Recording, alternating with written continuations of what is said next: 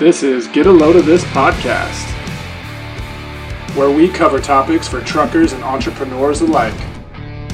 Our guests are coming straight from the trucking industry and industries that directly influence and impact the truckers and trucking companies.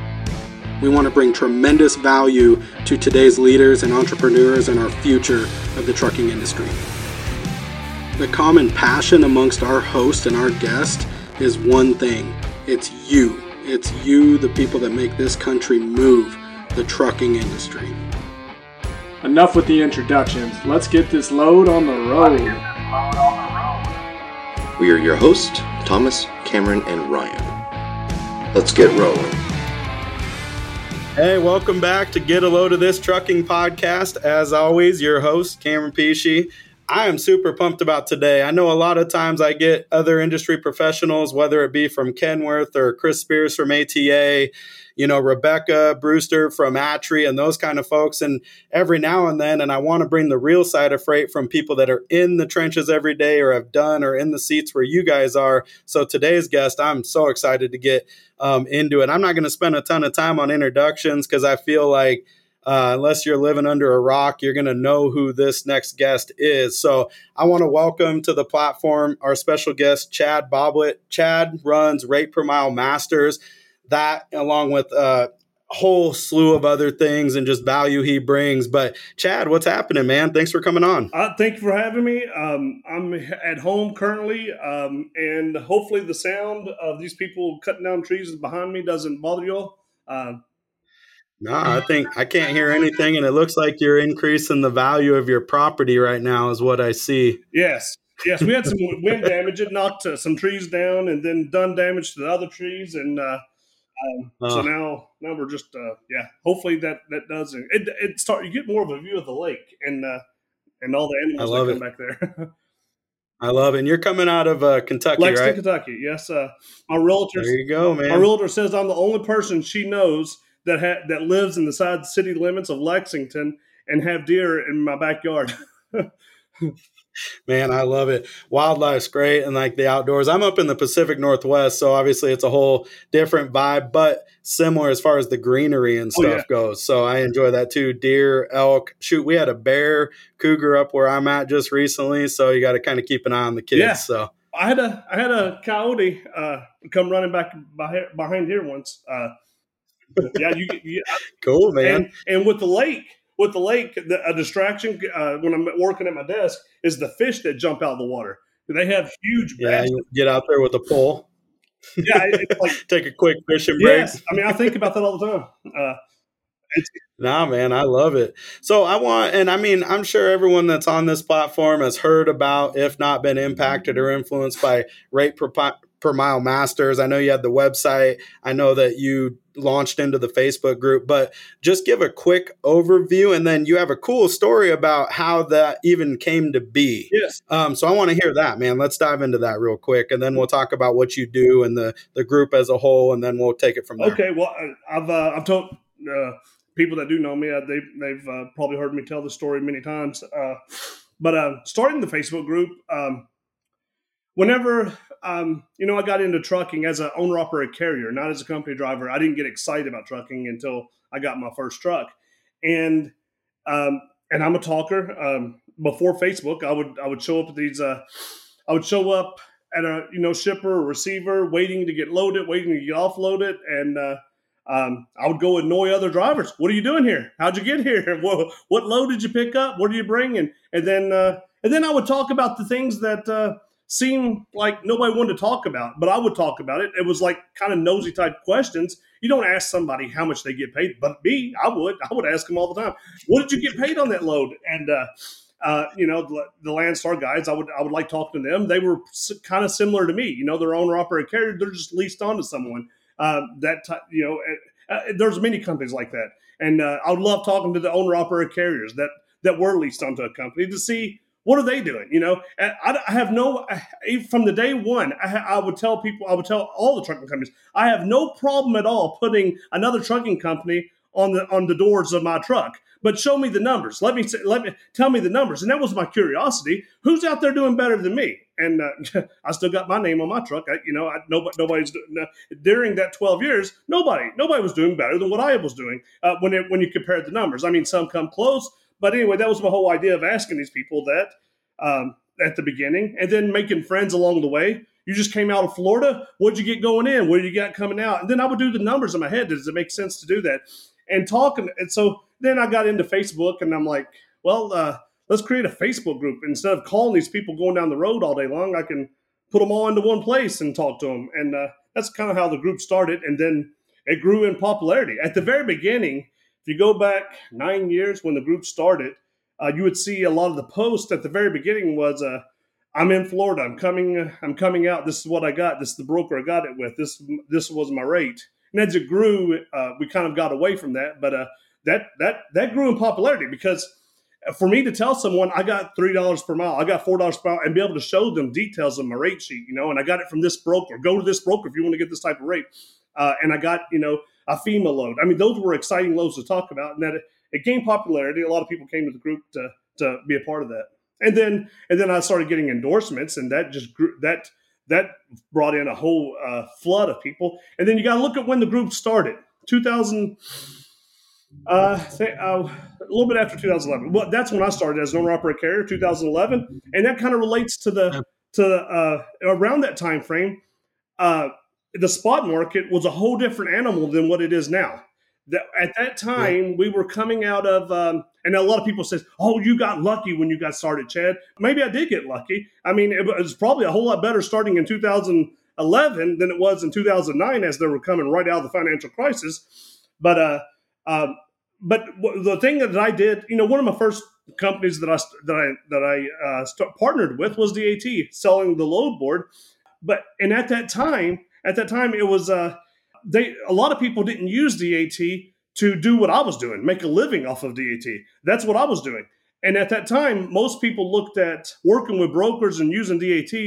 I'm going to use the negative word that people hate. They used it as a backhaul service. And that's the way a lot of people used DAT to find their load to get back to their customer. I was doing it to go out and go everywhere else and take advantage of where all the good paying loads were. And then, so my subject to a lot of people was, if you can use DAT I would much rather work with the brokers than work with a direct shipper. If you work with a direct, everybody has their pros and cons with that. I mean, the thing was with a direct shipper, you would have to be at the same rate for 6 months at a time. But if you're running the spot market, you could take advantage of getting into a hot market and getting really high rates. And that was the kind of thing that I love. That's the reason why I named the group Rate Per Mile Masters. Man, I love it. Yeah. And that's a cool background, a cool story with, it's funny you mentioned, it's kind of nosy when you start asking the questions. And in my opinion, those are the hard questions. And I think the reason people make it uncomfortable is they either don't know, they might be embarrassed about the rates they're hauling, or they don't want to know what could be better because they're comfortable in their own bubble and it works for them. But I know that growth comes when you get out of your comfort zone. So I think those questions are necessary. And I love it too, because you look and you saw the need, you filled the void. You said, you know what, I'm going to embrace technology in a way that others aren't, because you can only talk to so many people, as you alluded. So put them in a group, get them together. Let's be somewhat transparent. I think it holds accountability to brokers, DAT, to whoever. And I love that about DAT. They'll post the rates and their lanes and their averages and all that kind of stuff. It's a huge benefit. And I agree. I think brokers are a huge asset to trucking companies. A lot of people get a negative light shed on them, and for good reason for some, but brokers can be good friends of yours as long as you treat them right and you don't bail on them, come in and out like a goldfish seeing something sparkly, right? I do think there's a ton of value. And if that is your first true partner there, you've held true to that relationship and you've got them to this day, because I know you're a huge advocate of DAT. Yes, and I have other partners as well. That's who I used from the very beginning. I've always used them. Yeah. Yes, it's where it's where most of the brokers are. It's a program, it's a load board that I've taken advantage of throughout the years to maximize profits and make as much money as I can. At the very beginning, when I first started, it was countless numbers of owner-operator carriers that would tell me, you can't just run the spot market and make it. You cannot do it. I mean, I used to get told eventually the tables are going to flip and you're going to see the downside and you're not going to make it. I mean, that was a dozen years ago, over a decade ago, and here you are. 100%. You're still of my freight is always. I would 99% of my freight is come from brokers, freight brokers. I mean, I've done some shipper stuff, but it's never panned out to where I like doing shipper freight. As soon as the spot market starts picking up, I'll see you later, sayonara. Yeah. I'm going back to the brokers. I'm not doing this furniture load from a shipper down the road. Yeah, I think a lot too is product of environment. Like I grew up, my family's in transportation and trucking, and a lot of them were dedicated lanes from up here in the Pacific Northwest to Florida. My aunt and uncle would team drive, right? They'd come back, we're in the shop around the truck and that kind of stuff. So from early on, when I started getting introduced into the transportation industry and I was in construction trade and other things before I got into the career I'm in now, all you know is what you see, I feel like, unless you're out seeking education, asking the questions like you did. But let's back up just a touch, because I always find it fascinating on why people got into trucking. So what did you do prior to trucking? What's your upbringing and background that led you to trucking? Okay. Well, and that's another story that I tell quite often because people like to hear it. The background, as soon as I finished high school, I went, I didn't have a desire to do college. I early on, I knew probably junior, sophomore year, I'd already had it planned in my head that I wanted to go to the Marine Corps. Did that. I went to the Marine Corps, did 10 years. I always believed I was going to probably retire in the Marine Corps. I loved the Marine Corps. I loved it until I went to Iraq, and then after that, I didn't want to have nothing to do with it again because I did everything I wanted to do. That I did. Plus, I was going to have to go back to Iraq if I stayed in. If I stayed in longer than 10 years. Anyway, so that pushed that. I instead of re-enlisting, I went ahead and got out unplanned, and I pursued being a state police officer. But you have to wait until academy starts before you can get into the police. Until you can get into being a state police officer. I didn't want to be a city cop. I wanted to do the state police thing, and I could not wait until they couldn't give me a solid date when they were going to start the academy. So. Back then, we used newspapers to look for a job. Yeah. We don't use it. And that was, classified 96, 97 time frame. When you go to look at the job ads in the newspaper for your area that you're living in, the thing that just popped out in every single newspaper was everybody needed truck drivers. So, and they would have these big banners, come drive for us, and we'll pay for your training. I ended up paying for my own training, and that was probably the best way to do it. And the instructor at the school said probably the best place for me to go work for, the type person I was, and he was a retired truck driver, was for TMC, which is probably one of the hardest companies to flatbed. And back then we used paper logs. I mean, so it was a very hard company, very, very, very hard company. But I thought it was awesome of how much more money you could make in trucking. Working for them, and it was based on a percentage. You got paid based on a percentage of what the load paid. So that got me started with the numbers. The dispatcher would give me a load, and I would figure out how many miles it is and how much money I was going to make doing the load. That kind of helped me out. Establishing rate per mile is important, and that every mile you put on that truck is work. You're holding a steering wheel and having to execute that, and where you end up, and what you get coming out of those areas. Anyway, did that for a year. For a year, went to McLean, and I'll wrap it through this because a lot of people's heard these stories. Did that for a year. I wanted to get a job where I could be home more often, so I went to McLean. That was even more of a demanding job, physical demanding. You're offloading the whole entire. So when you hear people say, "Oh, I don't like doing multi-stop loads," at McLean we had like 20 stops in one day. And this is a huge semi-tractor trailer, and you're offloading the entire trailer by hand. Not only are you dropping a ramp coming in and out of the back, but you have to climb inside a refrigerator part of it, climb up in it, get stuff out of there, and then go to the freezer part of it, grab some ice cream out of there, and take it into not a regular Walmart that you're used to going to. You're going to like 7-Eleven mom and pop gas stations. The funny part of that is I stayed with them 3.5 years, something like that. But there toward the end, I knew I was getting ornery. I didn't like being there. I'd hurt my knee, and it would just hurt so bad. And I'd already knew that the time was running out for me because I was going to have surgery on my knee to fix it.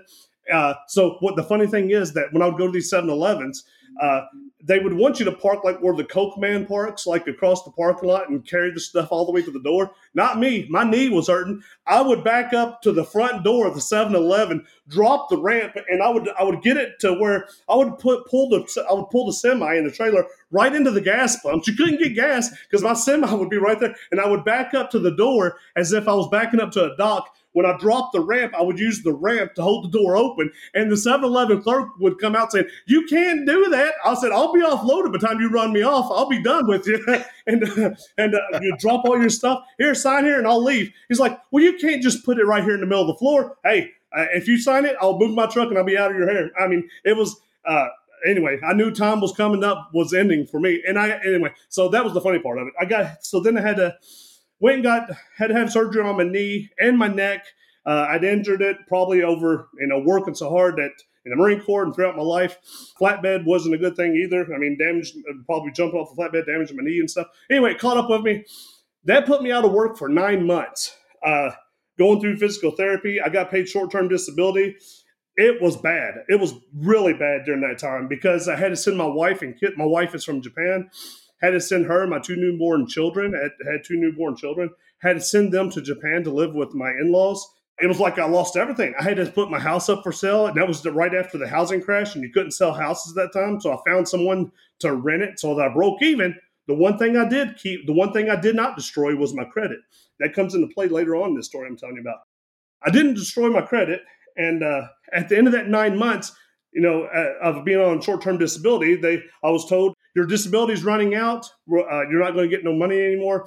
And I had left the house I was living in, the beautiful mansion. I was living in a motel. I went from being in the Marine Corps to now living in a motel. I used to have a beautiful house, a beautiful wife and kids, all that. Now I'm down to nothing, with crutches because of the knee problem. Anyway, what am I going to do? Well, I didn't lose my license. I still had a CDL license. Didn't hurt my credit because I always paid my bills. Had good credit. Even had renters in the house. They were making the payments on it. I was able to sell the Infiniti G35 that I had because I couldn't pay for it.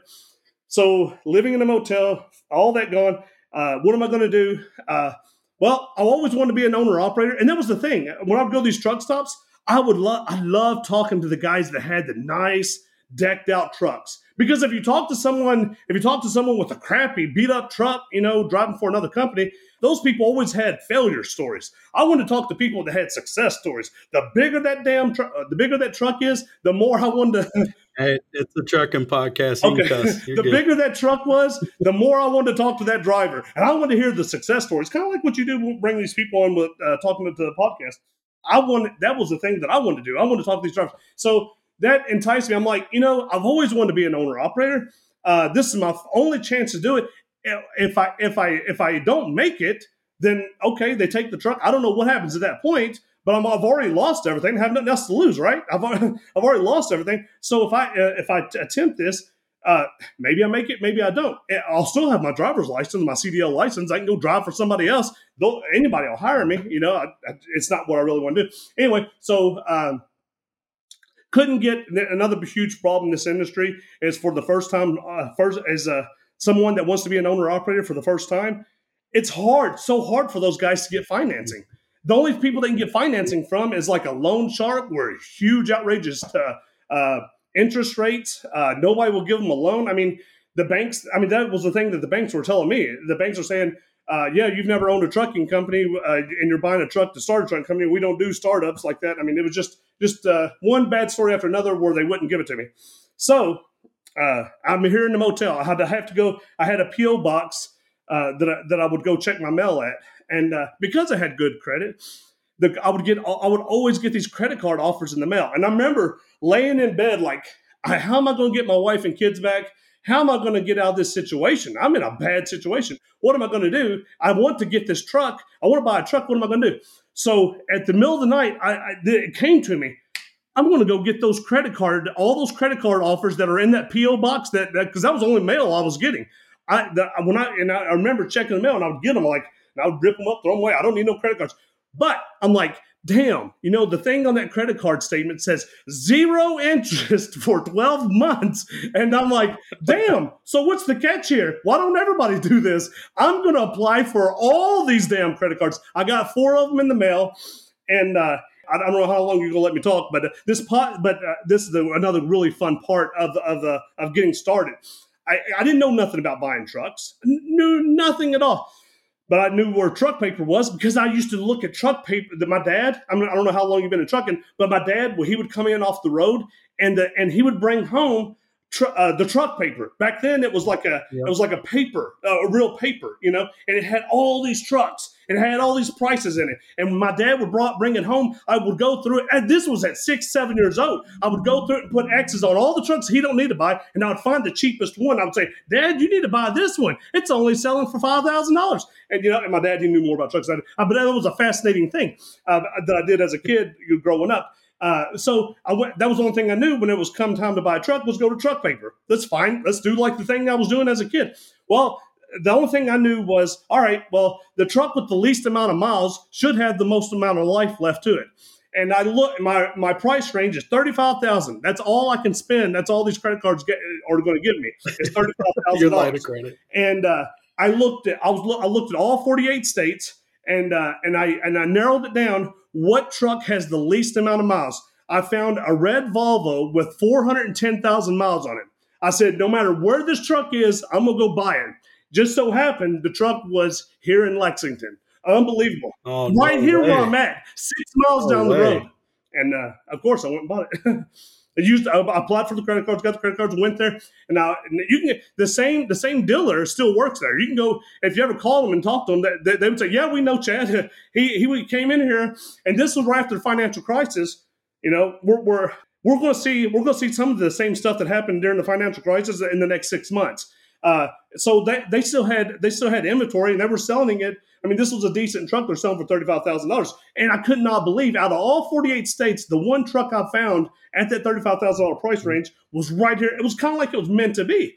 And I went in and I said, so I want to buy the truck, and I'm going to use these 4 credit cards to buy it. They started laughing at me, and I'm like, what's the deal? What's the problem? You have a mechanic shop and you sell parts. They use credit cards. You can't use my credit cards to do this. And I think they were willing to work with me because they had a good size inventory of trucks on their lot. They needed to sell them. But I remember them laughing at me, and but they still did it. They still sold it. They said, well, okay, we'll sell it to you. I lived in Lexington, right down the road from them. They sold it to me. And I was so broke when I started that I remember that I had to, I was like literally used all the money I had to get started. And the truck came with a half tank fuel, had 150 gallons. So, on each side. And so altogether, probably around 150 gallons. I remember I had to, whatever the first load I got, I had to make sure that I could complete the load and get paid on the load before I went and did another load.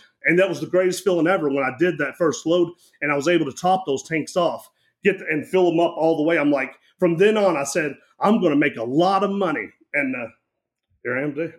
The rest is history. Chad, that's I had no idea, first of all, because I had not heard that beginning story. And that's incredible. That truly is inspiring. That's a great story, Chad, from pretty much rock bottom, homeless to, and I don't want to say homeless, but you know what I mean, living in a motel and that kind of thing to coming up on fortune. And what are the odds? It's in the town that you're at. You find this, truck papers. Yeah, they've been around forever, obviously digital format now. And I recommend everyone go out and check the values and the prices of the truck, because they'd be amazed at what the values and prices have done lately. And they're probably undervalued on all their equipment. But I would add Taylor Martin to that if you want to stay up with the latest. Yeah, 100%. Yeah, there's so many good resources. It's hard for me to pick where to begin with the different things that you do, but I think at the core, so I do want to touch on, you started obviously post the initial recession in 07, 08, and I actually got into insurance for construction and transportation in 07, 08. So same story. It's like the worst possible time to get in that. But I also think luck plays a factor because, like you, I didn't have a ton of options. I grew up not with a ton of money, hardworking background, my single mom, so I had great examples of what to do and who I want to work with and the type of people that I wanted to help. So that led me to that. For you, what was the environment like? Because and I don't want to say I'm guilty. It's only because of who I know, who I talk to and that kind of stuff. People are like, hey, you can't make a living on the spot market.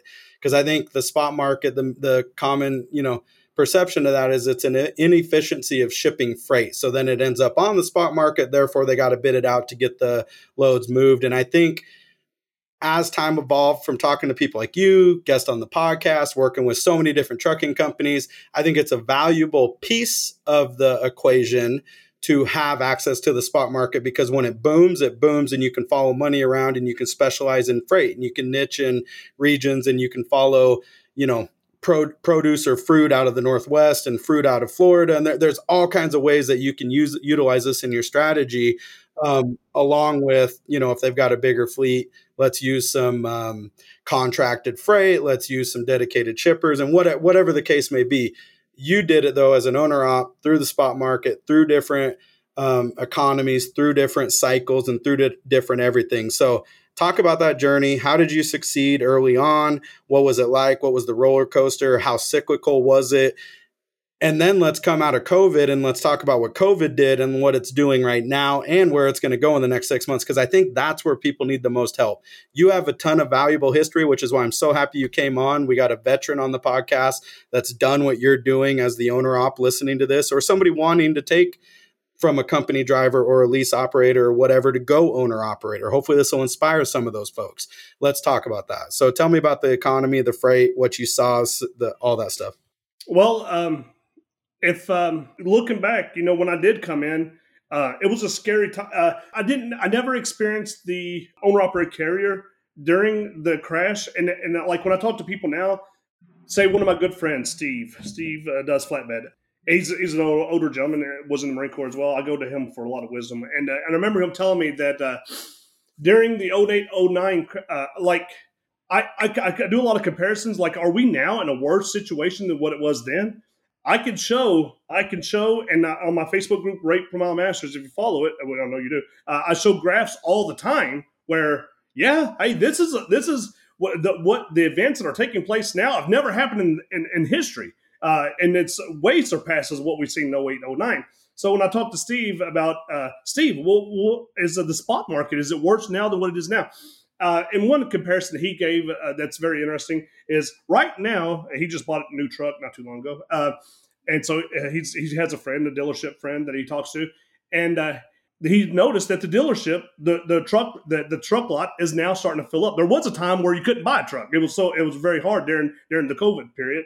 It was really hard to buy, especially a new truck. You were on a wait list forever. Steve says a good way to interpret well, he was telling me, he's like, the truck lot is starting to fill up, starting to have a lot more trucks on it. People are turning in their trucks. That's what his dealer friend says now. He's like, he's getting more returns of people that bought trucks than he is selling trucks.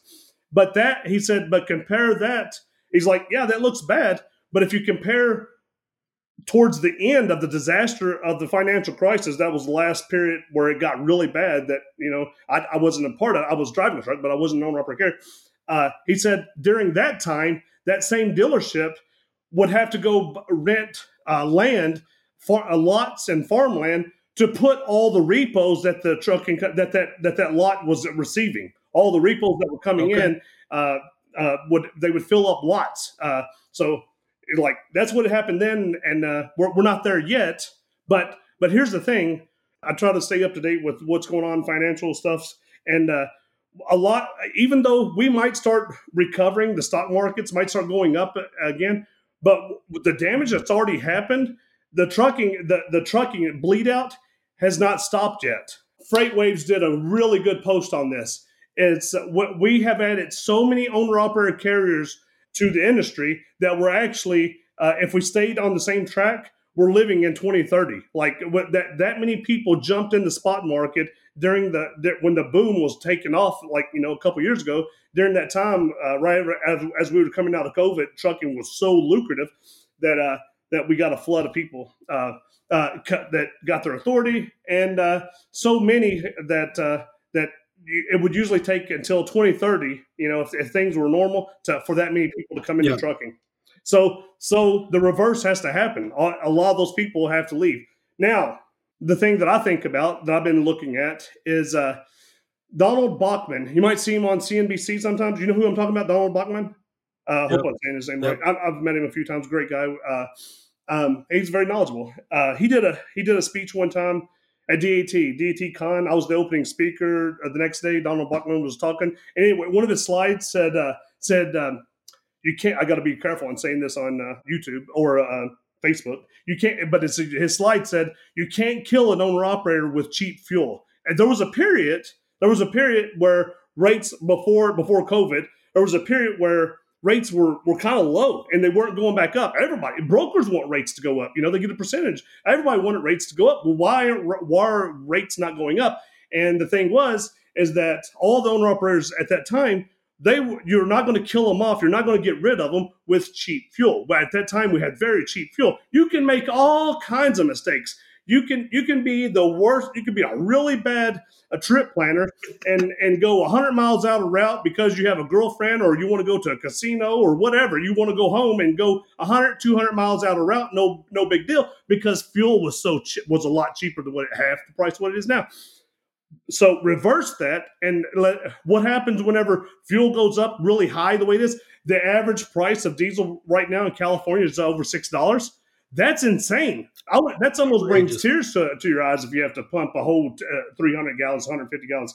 So anyway, if you can't kill an owner operator with cheap fuel, but what's the reverse? If you have really high fuel prices, that will definitely take out a whole lot of people. The one thing that I see examples, I talk to people. You all see what I put on what I publish publicly in the Facebook group forums, but I also do a whole lot of private conversations with individuals, and I see what they're going through. And like one of the first signs that really scares me is when someone says they knew they weren't going to make any money doing a load, but they had to do a load because they had to get quick pay from the broker so they could immediately pay their insurance company. Because so if their insurance company didn't get the money, didn't get this amount of money at this particular time, then the insurance company would shut their authority off. So you got guys, their last loads is those type of stories where I'm only doing this load. I know I won't make no money. I know I won't be able to eat. I won't be able to profit. I'll actually lose money, but I have to get $1,000 to pay my insurance company. I have to get that check and get it off to them before they shut my authority off. Man, that's such a bad situation. They got families at home that the wife is saying the only thing that's in the kitchen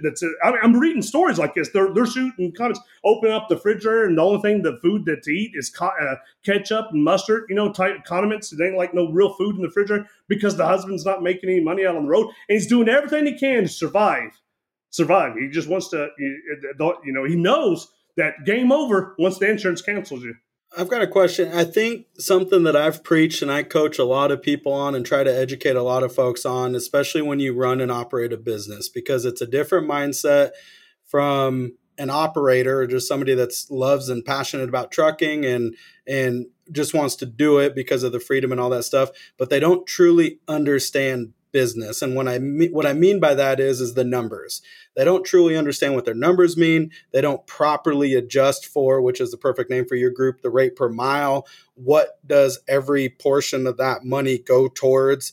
What is overhead? What's profit? What's tires? What's preventative maintenance? What's all these different things that I have to imagine you took an approach on early on, because you started with nothing. You started with a half tank of gas coming into the market. How did you set yourself up to be able to one thing that I gained a lot of respect for you, and among the million things that you do that impacts the trucking community, you've got over 35,000 members, but you have the balls to sit here and tell these people, park your truck. It's not even worth running this. Well, in that specific example, you are correct. They should not have ran that, but they're at the mercy, and they got to the point where that money's already pre-spent. They're not even going to make any money, but in order to prolong and hopefully get to fight another day, they're taking these loads. And it's wear and tear on the equipment. It's wear and tear on everything. It's strain on their relationships. They're not able to provide for the mouse that they're out to really feed, all these different things. And it's so sad that people get to that. And that's why I get so fired up and passionate about even trying to do this, is to keep people from being in that position. So what's something you did that set you up to be able to say, hey, you know what? I'm parking my truck. I'm going to go on a vacation. I'm going to go down to Mexico for 3 weeks until this thing chills out. And I'm not going to move my truck until I say so, because I'm an owner operator and I control my destiny. How'd you get there? I constantly, from very beginning, I'm a numbers person. I understand numbers. I might not be able to be the, get A's in school like everybody else did, but I understand numbers. Numbers, they don't lie. And I was fascinated at the very beginning. I worked really hard all my life. I grew up here in Kentucky. I used to, when the other kid, before I got a job at McDonald's, and I couldn't get a job at McDonald's at 15, 14, 12 years old. So I'd go work on farms. I worked really hard all my life. And in the Marine Corps, it doesn't, even though I picked up rank pretty fast in the Marine Corps, it didn't pay very good. And then being a company driver, that didn't pay good. But when I first started driving a truck and I started getting money from these brokers and how much money they were paying me, I'm like, man, this is more money than I've ever made before. And I'm like, I don't want to, I only want to do, the really high paying loads. And I was very attracted to that. And if you do the spot market long enough, you're going to see these up and down roller coasters. This is the most, this is probably the biggest dramatic swing up and swing down that I've ever seen. And we still have not felt the complete swing down of what we're going through right now. But in the past, when the ups and downs would take place, I protected my downside whenever I bought the truck with credit cards. I had it in my head, like, they'll never take this truck from me because credit cards don't come and take your truck from you. The title is free and clear. Actually, I used the title because I bought it with credit cards. They don't put the title is free and clear, no lien at all on it. So I used the title as collateral to buy the trailer down the road. I'm like, I know you're not going to give me a loan, but you can have this truck that I just bought because I'm a title free and clear as collateral if you let me buy your trailer and make payments. Anyway, that's how I got the trailer too. But I protected the downside because I knew they weren't going to take the truck. And that's how the rate per mile became so important. Is I remember January, and we're getting ready to come up on January. It's not that very far away. And I just remember, like, I would use the hot market map on DAT, and the whole map, blue stands for nothing. There's no loads at all. And I remember being at home, like, where am I going to go? There ain't nothing. I'm like, wherever I go, I need to make enough money wherever I go to go there and make it back home, because if not, I'm going to be stuck. There's no loads anywhere. It was completely dead for like 2 or 3 months. And so I started focusing on really short runs that nobody else would do. It didn't make sense, but to leave the house, to go to Cincinnati, to pick up a load, go to Elizabethtown, and come back home, can I turn that into $2 per mile all the way around? I could. And at that time, fuel was cheap enough and be back at home. And I could do that little round trip and be home. It wasn't great money, but it was, someone mentioned this in the group, and I loved what they said. I'm going to steal it from them. They said, some motion is better than no motion.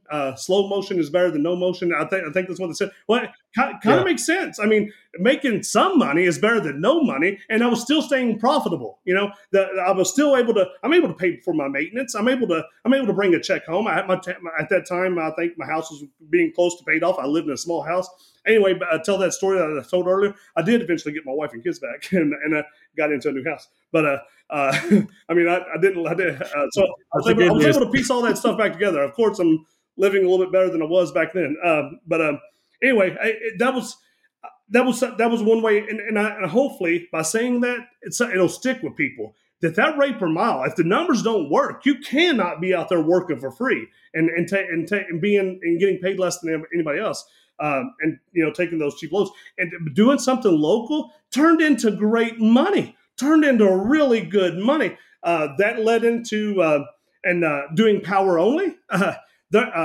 Here's another thing. When we get another tip for your audience, as we come out of this rut that we're in right now, one of the hottest things that'll be the loads that will pay the most, that you don't need no trailer at all for, is power only.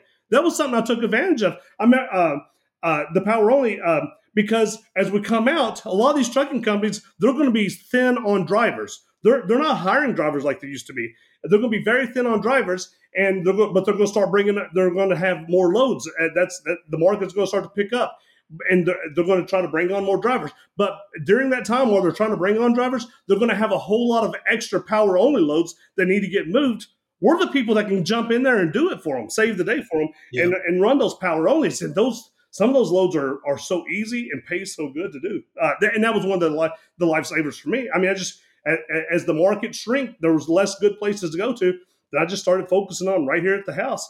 Round trip, wherever I go, I got to make enough money to go there and come back. And then I would throw myself out there. Not only do I do van, but I do power only as well.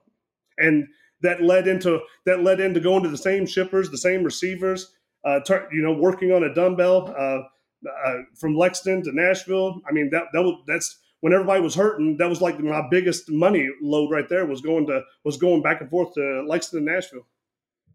The stuff that people were overlooking. And I think resilience is key for you, man. And obviously it resonates through your backstory all the way till now is you're hard working, you find a way, you're resilient, you're going to review what's going on and then react accordingly and do it with your best interest in mind and perseverance in mind. So I admire that, Chad. I really do. That's I think that people need to take that away. I think that people, you mentioned it, like this is the most money I've ever seen.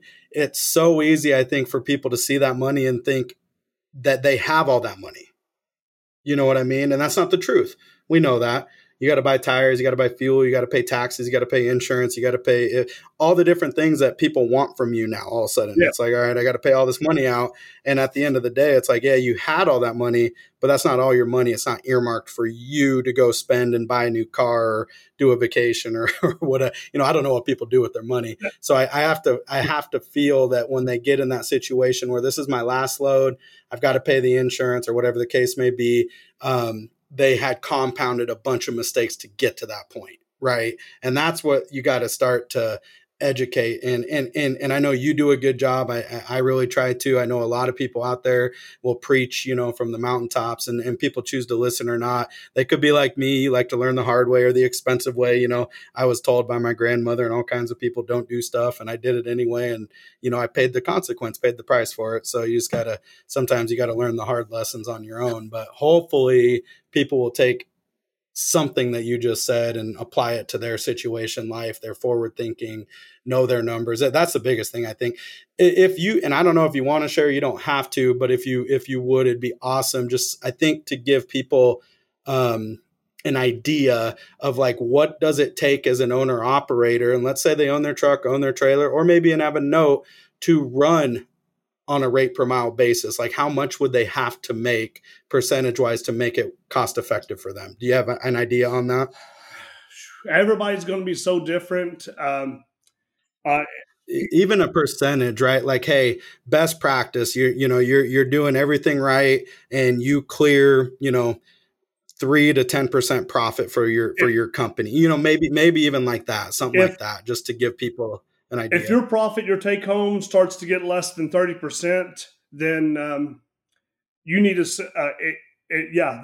percentage wise, I can really use it. That's an easy one. If you start to get 25 to 30% is like the danger zone, where not danger zone or more of, you're better off going and being a company driver for UPS, Walmart, there's some good truck companies out there. If you start to get below that 30%, especially if you go below 25%, hey, it's time to redo things. You need to do things different a whole lot. They talk about relationship. A lot of people in the Facebook group, they talk about relationships. Relationships are important and they do a whole lot for you. I don't talk probably enough about relationships, but relationships are really important as the market's down like this, like it is right now. And you can create those relationships with shippers, receivers, and brokers when the market's down like this. I would much rather work with someone that I have a relationship with than to go and compete in this market here. You'll never. I know it's a little bit off subject from what you were asking about, but yeah. No, you're good. 30 to 25%. Well, I think the relationship's huge, and if you're good for time, I've got a few more minutes. I'd love to dive into this because I think the difference between a contact and a contract is the R, and in my opinion, that R stands for relationship, right? It's built on trust, it's built on loyalty, it's built on respect. There's a bunch of things that come when you have an investment into a relationship. So I love that you brought that up because I've been that's how I've got to where I'm at. It's by doing right. It's building those relationships. It's being authentic. It's being like, you do what you say you're going to do, how you say you're going to do it, when you say you're going to get it done, right? That's like the easiest way to not cause friction in a relationship. Or if there is a problem, we talk about it. I'm up front, you own it. We're going to get in front of this thing and we're going to discuss it and grow from it. But that's huge, man. So I love that you said that, because I tell these clients all the time, right now is the time that you should be getting relationships, building those contacts, getting the people to say, you know what, I might, and you might even take a little bit less, know your numbers. You might even take a little bit less now for that opportunity to establish a longer term play here, not just come in as the tide shifts, in my opinion. But what are your thoughts on that? My thoughts on the topic of relationships is, I'm well known for maximizing, getting the highest rate per mile, but that's whenever the market's doing good, and I chase the good markets. I go to those good markets and stay in those good markets. That's what I've done. I just taught myself. But whenever the market goes into a dip like this, or going into a dead market, like it's rarely, if you go look at all those times I've talked about loads in the past, it's rare that I ever go to the Northeast. It's rare that I ever go to Florida. It's rare that I ever go somewhere where it's a dead market, because my rate is so much. I'll take my backhaul with me. It's a saying I got from Rico. But he would talk about taking your backhaul with you. If Florida has a lot more trucks, I'm using this example. If you go to Florida, there's a lot more trucks than there are loads. Then how many miles are you going to need coming out of that market? And that's what you need. That's kind of where you need to charge. Because if I go to Florida, I'm already pre-planned in my head. I'm going to deadhead out of Florida if it's dead, if there's more trucks. Now, it's in this market what we're in now. Most places have a lot more trucks than there are loads. Anyway, so in a situation like this, like we're in now, it's best to have the relationships, to fall back on relationships. Relationships help you out in so many ways. Like the January, I told you before, and I would go to Cincinnati, pick up a load. I'd go to the airport, and it was a relationship that I created by telling the broker. The broker would get fined if when the freight landed at the airport in Cincinnati. DHL, I think that had something to do with DHL. But if once it got through customs, the broker got charged so much per hour that the freight sat there. So she needed someone that guaranteed her that they would pick up those medical supplies and take them to where and get them off that airport lot. But she couldn't give a time of when it would happen. I'm like, if you can give me 90 minutes, I'll be there every single day. You call me, and I don't care what time it is. Damn, that was a relationship created. I got so much more. There was like, at that time, everybody was looking for freight. At that time, because I created the relationship with her, I quit looking for it. And I didn't charge an outrageous amount. I told her, I said, I needed this much money to go to Cincinnati, pick it up, take it to where it needed to go, drop it off, and come back to my house. And it was something small. But by doing that, I created that relationship with her. I was the person she called all the time and gave all of her freight to. And the power only, I used to do for AAA Cooper. This is the first time I ever told this story. But the relationship I created with them, AAA would, by contract, would have to go through a certain broker. I was doing and this is during a really bad time. But because I created a relationship with the people that worked in that warehouse at AAA, and the broker was somewhat of a relationship, but I was around those people at AAA all the time, that they remembered the name of my truck, and they looked me up. They couldn't get a hold of the broker. They had a load that had to go, an emergency load that had to go, and they remembered the name of my truck, and the people at the warehouse called me, and I went and completed the load, and I had to bring the trailer back. It was a round trip, and I called the broker up, and this is a relationship I created with the broker. I said, I just did this load, and she says, well, I never knew nothing about it. That's because the warehouse called me, and they didn't call you. But I couldn't take the broker out of the situation, and I wouldn't. But I already had a relationship with the broker, and she's like, "Okay, well, I'll pay you for it," And it was the same rate that I always charged them. Relationships are so great when they work out, and right now with the way it is, instead of chasing the market, sit back, make things easier for yourself, and get a relationship going. It will come back, and you can go back to doing your normal thing, chasing the spot rates. That's what I've always done. Or you can stay with the relationship you've created. AAA will take me back in a heartbeat if I went over there. It sounds like, and that's sound advice, man. And I think that is resilience factor there. And it's just a way that people need to think and be a little bit outside the box, be a little bit more creative or open-minded, and not just so set on what worked for them up till this point. But like, you got to look at what's going to work moving forward too. So I think that people, if you're not engaged with Chad or you're not in his group, go onto Facebook, go to Rate Per Mile Masters. I know he has a website, rpmmaster.com, but the Facebook group's probably the most active. They talk about detention pay. They talk about the rates. They talk about the market. They talk about trucking and you name it. I mean, I know that you got relationships with everybody. There's so much value that you bring there. So I really just encourage everyone to go, check out what Chad has to say and what he's built and what he's done. It's, in my opinion, probably the most impressive group, at over 35,000 members. And I can't even begin to imagine how many trucking companies and families you've impacted over that time frame. It's a lot. It's probably uncountable at this point, but I appreciate that's that awesome, more like Chad. self-recognize that. Man, I think that it's so cool, man. I'm grateful for you taking the time to come chat with me. I truly am, Chad. Thank you so much for sharing those. I know that that's valuable. It's helped me. It's opened my eyes to a couple things that even I didn't know, man. So I think that that's awesome. So, is there how else can people get a hold of you, maybe follow you or find out more about you? I put a lot of focus in the Facebook group. I like it. Just go to the Facebook group. Yeah, the Facebook group. Right. I know. Yep. I've been on there. I mean, what other Facebook group that's been around for 9 years? Usually they give up and go to crap after a while. Not many. I mean, 9 years. Not many. I've moderated and read every single post for 9 years. Every single post that gets posted in that group, every comment. It's just my passion. It's what I like to do. I love doing it. I mean, how many people? Yeah. I mean, like if I did the last speech I did at Matt's, I did the math on it. It was like reading the Bible. Like if you count up all the reading that I do and moderation and approving comments and posts, it was like reading the Bible 3 times a year with all the reading that I have to do from the beginning of it. I mean, in the partnerships that I've created a partnership with the Triumph Business Capital. I like that. Now, I mean, the one thing that we didn't talk about, we'll have to go, maybe we can hit it on later, is we didn't talk about this week, the National Trucker Appreciation Week. Yeah. And this is dropping a little bit late, but yeah, huge shout out in Trucking Appreciation Week. And yes, go ahead and talk about Triumph. I know that they ran something on that you endorsed. The one thing that I'm doing this week is I'm spotlighting the companies that do appreciate truck drivers. The companies that do appreciate, and the 2 companies I've mentioned so far was C.H. Robinson. Absolutely, they appreciate truck drivers. Look at how massive they are.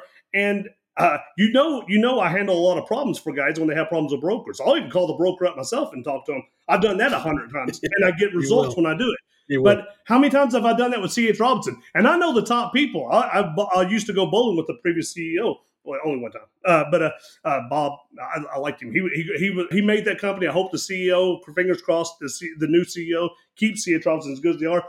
Triumph is another one. It's another company I've been working with for 6-7 years. We do millions. The group members, people in that group that I brought to Triumph, does millions of factoring loads with Triumph every single week, not month, every single week for the past 6 to 7 years. And I can go. The CEOs in the group, I know the head people, the head of marketing is in my Facebook group. I'm friends with them. I've been to Texas and hung out with them. I can at any time call any of them I need to and get any problem I need to taken care of. How many times have I had to take care of problems with them? Never, hardly ever. I mean, sometimes somebody will be like, well, "You don't have to." You get people bitching, but I think a lot of those are unfounded, right? I really do. But yes, that's so for Driver Appreciation Week. I like spotlighting the companies truly appreciate drivers, and they've shown it. Those are 2 that I've done so far. I'll come up with some more. Before that week. Nah, you will. And just to show, my motives when doing this was to truly give back and not be selfish and that kind of stuff. And I know Chad, we had chatted prior to coming on, was a concern of his because I own a trucking insurance brokerage, but Chad works with Reliance, right? Partners. Yeah, Reliance Partners, and you can feature that. Go ahead and talk about them too, man. It's I think they're good people. I've heard nothing but great things. I see how they operate and I see how they treat their customers, which aligns with us. So for me, there's a lot of bad people out in the industry that maybe aren't, I don't know, but they're one of the good ones. So go ahead and talk about them just so you guys know. Because you brought them up and I had this paper sitting over here. I just talked to one of the. We have an agent that works for Reliance Partners. Her name is Nicole. I get stats from them. One guy was paying $38,000, and I have this wrote down, and not because I knew you were going. I didn't even know you were going to ask me, but I had this wrote down because I like playing with numbers. One guy was paying, an owner operator was paying $38,000. Reliance Partners got him down to $20,000. Another guy was paying another owner operator $28,000, got him down to $12,500. And the biggest one, a guy was paying. He had a really bad record. No, I'm not going to say his name. He was paying $280,000 is what he got quoted. I don't know if he ever paid it, but that's what his renewal was going to be, was $280,000. And this he had a fleet of trucks, and Reliance Partners got him down to $111,000. I mean, think about how good. I cannot, because I'm not a sales agent. I don't get paid commission. I get a flat rate from Reliance Partners by recommending them. If I did get paid commission, my gosh, I'd make all kinds of money from Reliance Partners. But I'm not licensed in those states. Get your license, Chad. You can get paid. You have to be licensed in all those states. But Reliance Partners has been like one of the best people I've ever gotten partners with. Look at how, and they've grown. They're like one of the biggest there is. I mean, I just, it's just, it feels so good to see, like, to be able to, I'm saving you this much money, by getting over to Reliance Partners and seeing the results from that. Our rep over there is Nicole. They're one of the biggest. They shop markets that some companies that they don't shop. Just a one-stop shop that gets for your insurance. I feel. I mean, I've been so thankful that I partnered with them. Anyway, our rep, you can see that in the Facebook group too. Our rep that you would want to talk to is Nicole over there. Do it. Yeah, and like I said, I mean, my intent on this podcast was pure, and I know that was a concern of yours, so I just wanted to make sure to address. But that being said, though, there's other partners, though, and I mean, there's different synergies and things that Chad endorses that I really think you go look at and take a benefit, and everything comes with, for the most part, a discount. Some things you can and can't. There's regulatory bodies, so like everyone kind of know that going in, but awesome, Chad. Well, thanks, man. I appreciate you taking the time to come on, and I look forward to this thing dropping, and hopefully you gain a little bit more followers in this, and people perk up and listen up and figure out how to run these trucking companies better, man. I appreciate it. I thank you. I thanks for coming on here. This was fun. Good talking to you. Yeah, man. Okay. All right, buddy.